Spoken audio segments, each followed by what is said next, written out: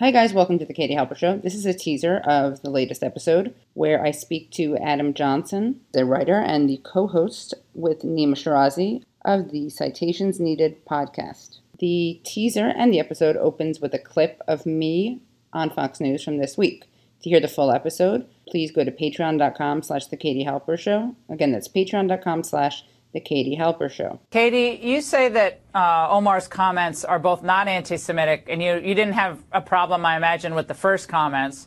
No, I mean, I have a problem the apology with smearing was her fine. as an anti-Semite. She said something, this is how anti-Semitic it was apparently. She said something that Thomas Friedman, major supporter of Israel, has said. Thomas Friedman said an applause that Bibi Netanyahu received was paid for by the Israel lobby. There's nothing anti-Semitic in there. What is anti-Semitic, though, if you want to talk about anti-Semitic tropes and playing into those, is what Kevin McCarthy, who along with Donald Trump is going after Omar, what he said in a tweet that he deleted. Soros and Bloomberg and Steyer were buying the election. Now, that is an anti-Semitic trope that he definitely played into. He deleted the tweet, but he never apologized. Schumer has said things that are very Islamophobic, for instance, and no one asked him to apologize. There's this double standard. But no pattern. You see no pattern among some of these newer congresswomen if you speak out against who seem Israel, to equate money you're with equated Jews. with anti-Semitism. The reason why there's a state of Israel is because the Jewish people were almost exterminated from the face of the globe. There wasn't a state for Jews to be able to call their own. I know, and by the way, it's their, and by the way, it's their, and it's their lands. We don't have to agree with absolutely every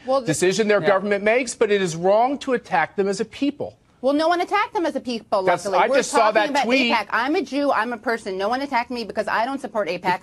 Millions of Jews don't support AIPAC, and that's why there are all these alternatives. But this is the problem. Because Jews like me are really tired of having AIPAC, which is a very small but very powerful elite minority representation of Jews. It's very tiresome to have them claim to speak for all Jews and conflate Jewish identity with unquestioning support of Israel, which is an anti-Semitic trope in itself. Let me just say this, Lord. This is the big dynamic. It would be nice if Donald Trump had actually condemned the people in Charlottesville. And you, Matt, you work in his communications, if I could please just answer. Why didn't he condemn the people in Charlottesville?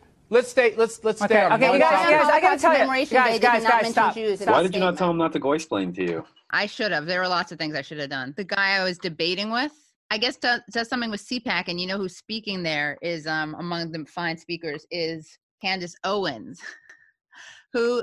Did you see her basically criticize Hitler did not Hitler because he was too much of an internationalist and if he kept it local? I actually don't have any problems at all with the word nationalism. I think that the definition gets poisoned by elitists that actually want globalism. Globalism is what I don't want. So when you think about, whenever we say nationalism, the first thing people think about, at least in America, is Hitler. You know, he was a National Socialist, but if Hitler just wanted to make Germany great and have things run well, okay, fine. Farm to table concentration camps. The problem is that he had dreams outside of Germany. He wanted to globalize. We really just can't stand the pseudo friend of the Jews spiel. As we discussed, I'm not going to go explain what is and what isn't anti-Semitic, but suffice to say that there was some population of Jewish Americans who found it offensive. There was a sizable population of the Jewish American population who found it not particularly offensive. One side was ignored entirely. The other side was held up as the arbiters of what Jewish feelings were. Not coincidentally, that group's message aligned generally with Democratic leadership and AIPAC itself. Chelsea Clinton, for some bizarre reason, inserted the fray on Twitter as a sort of Jew whisperer. Not sure what her qualifications are. Well, Adam, she's married to a Jew.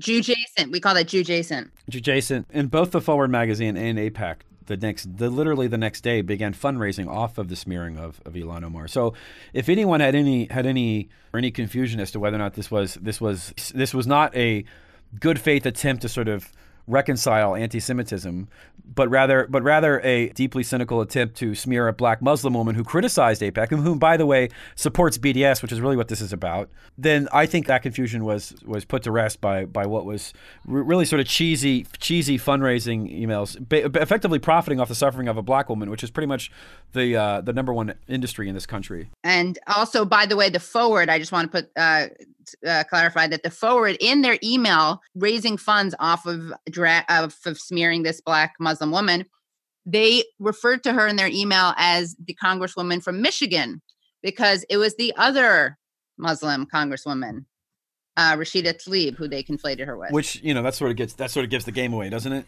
Yeah, I would say so, yeah. To hear the full episode, please go to patreon.com/The Katie Halper Show. Again, that's patreon.com/The Katie Halper Show.